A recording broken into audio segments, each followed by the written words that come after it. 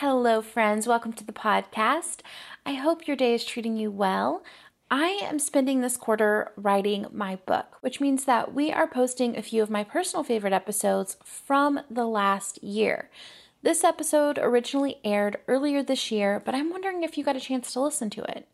If you're interested in the book, you can be one of the first people to know when it goes live by signing up for our newsletter list at clubenneagram.com.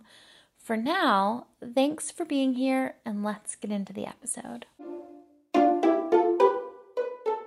I am Sarah Jane Case, and this is Enneagram and Coffee.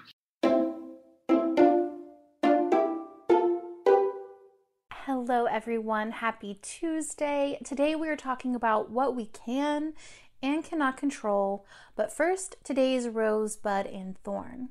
My rose today has been working on the side porch of our house. You've heard me say it before. You're going to hear me say it again.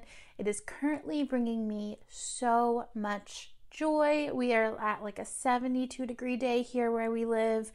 I saw some birds get like really, really close to me. It feels like you're working in like a wilderness wonderland, and it is making me so happy. My thorn is that I'm recording this on Monday and I am looking down the barrel of a highly scheduled week, like 3 to 4 meetings a day. This is the only day this week that I don't have a meeting, which I don't typically do for myself, but it was just what had to be done this week.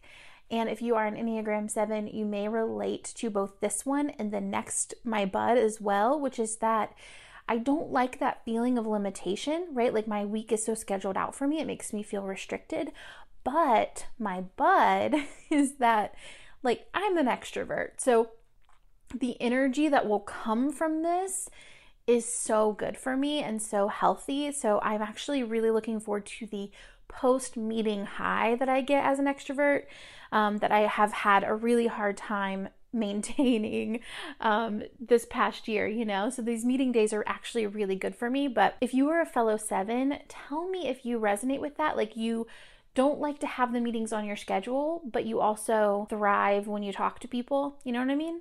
Okay, friends, today's episode is near and dear to my heart as it is one of the practices that has truly changed my life. And I'm not saying that lightly. And it's truly giving me so much more joy and emotional freedom than almost any other self-care practice. And that is the circle of control, honoring the circle of control. Now, this theory proposes that we can only truly ever control that which is within the circle of our control, which is, quite frankly, only us. Meaning I can control my thoughts, my words, my behavior, my reactions, my mindset, my mood, my decisions, and my work ethic, but I cannot control other people, society, or the things that happen to me. Honestly, until I embraced this idea, I would hold so much tension and still do sometimes of what I wish people would do, how I wish they would behave. But now I can more easily catch myself doing that. And it honestly lightens my load tenfold, both emotionally and physically. Just the very memory of the fact that I am attempting to reach my hands far outside of the circle of control to fix or manipulate the behavior of someone else is often enough to remember that this was never my job and I'm taking on way more than necessary to get through the day. Like, if nothing else, this is just too much work for me to do. So how does this impact our day-to-day life? Here are a couple of examples of how it might play out. So the first way that this might show up is when a situation is rubbing you the wrong way or setting you off, meaning you see someone doing something and it's just making you really angry. Maybe you're watching something happen and it makes you feel really frustrated, or it makes you feel anxious, or maybe you have a friend who kind of always does the same thing over and over again and it's irritating you. You can ask yourself, what here is in my circle of control? I can't make them stop doing that behavior. I can, quit watching them on social media. I can ask for what I need. I can set a boundary. I can take a little bit of space. These are the things I control, but I can't really impact what they do. I can't make them do what I want them to do. So I actually need to do what I can do and release the rest. The second way this can show up is when you find yourself resenting your circumstances, right? So maybe you're like, I would travel, but I can't because I have a family. And maybe there's things like, oh, I would love to do that, but I have a full-time job. So we start to think of these blessings in our life and these like beautiful things in our life as obligations instead of joys or choices that we've made. So we can ask ourselves, what can I control right now to get me closer to how I want to feel, right? I'm not going to leave my family so that I can travel, but maybe I can intentionally start spending a little bit of time alone, experiencing something new in my hometown, or even planning and saving for a trip to take by myself sometime. We don't need to, I can't control the circumstances, or maybe even more accurately, these are the choices that I made for a reason that feels good to me. Like I have a 40-hour work week job because I value a salary, I value having benefits, I value the comfort and security of having that job. And so actually I prefer to have this 40-hour work week job. And so what can I do that honors that choice, that actually was the choice that felt good to me, instead of resenting it, and still work on within my circle of control to do more of what I want to be doing in my free time, or getting myself closer to how I want to feel.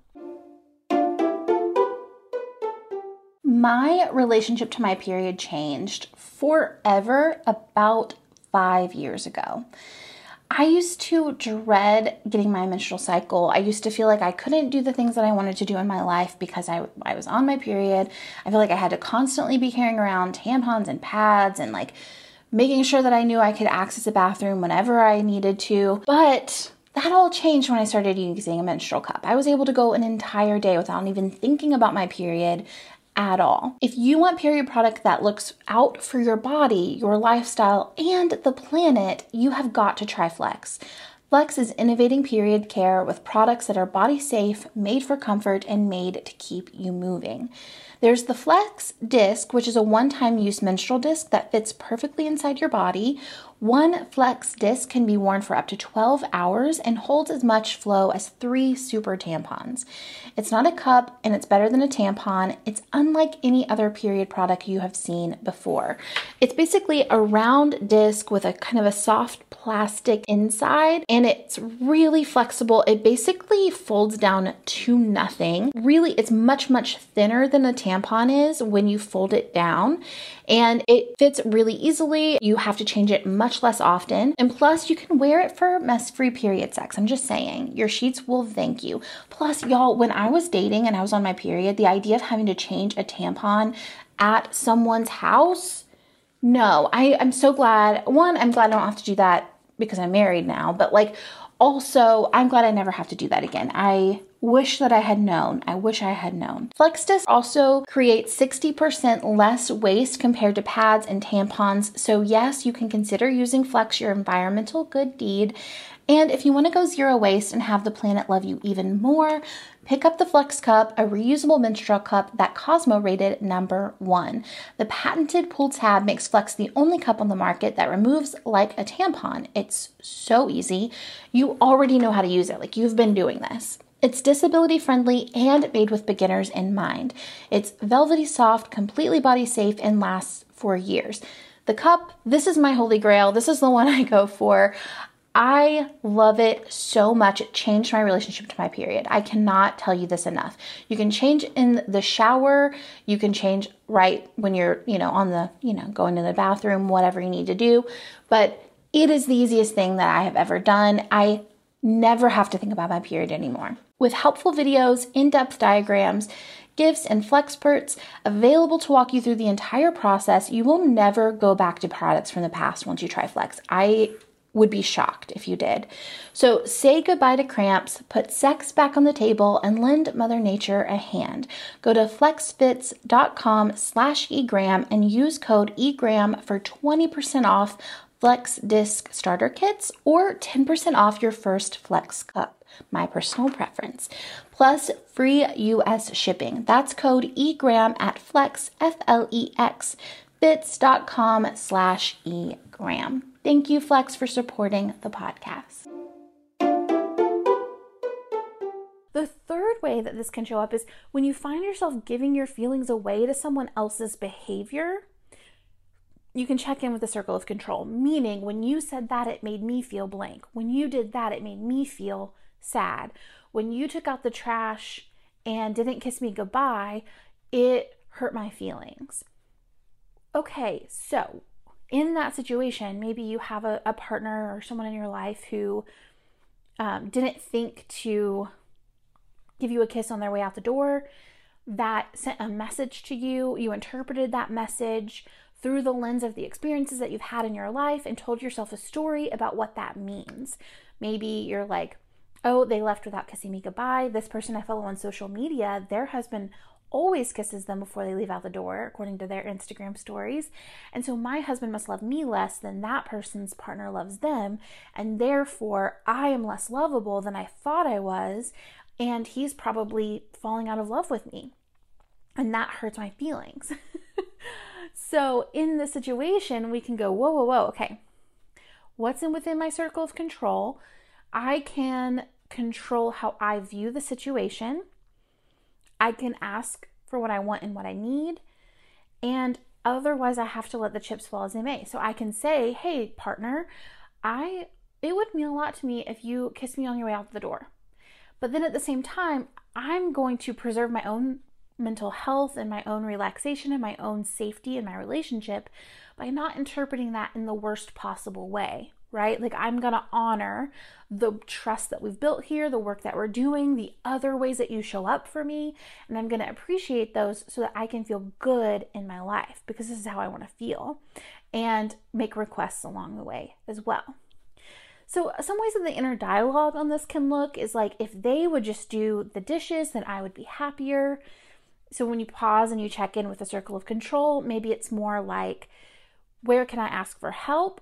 Or I can leave the dishes for later, right? Neither of those are the wrong choice. Maybe you just don't want to be doing the dishes right now and you have the control to step away and that feels good to you. Or maybe you can just ask for help and someone else can do it for you directly. You know, like you can't control them. You're not going to be able to make them just like as aware of doing the dishes as you are overnight. You can kind of make requests over time.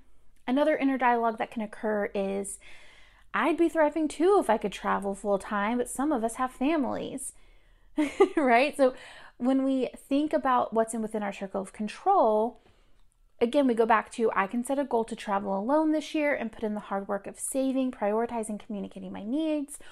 Or maybe I can spend a little bit more time alone in my week and make the requests necessary to make that happen, right? It's kind of accepting the circumstance, because the truth is you're not gonna probably travel full time unless a lot of your life changes and maybe you decide to do that. But within the circumstances that you're in, does it mean that you can't control something? You can't work toward what it is that you want. So today, as you walk through the day, I just want you to take notice. Where do you find yourself reaching out of your circle of control and doing more work than you have to do just to be alive? Like, it is hard enough already to be a person in the world, in the midst of a pandemic, in the midst of a social awakening, in the midst of all the stuff. It's already hard enough. We don't need to try and do other people's work for them, right? Like, that is not our job.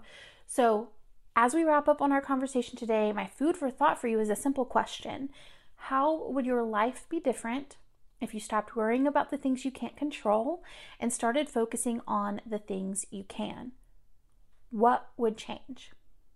Thank you all for joining me today for this short and sweet episode. And as always, it is such a joy to create this content for you. Come hang out with me on Instagram and let me know how this episode felt for you, what this brought up, if it resonated for you or not. And I will see you tomorrow for the next episode.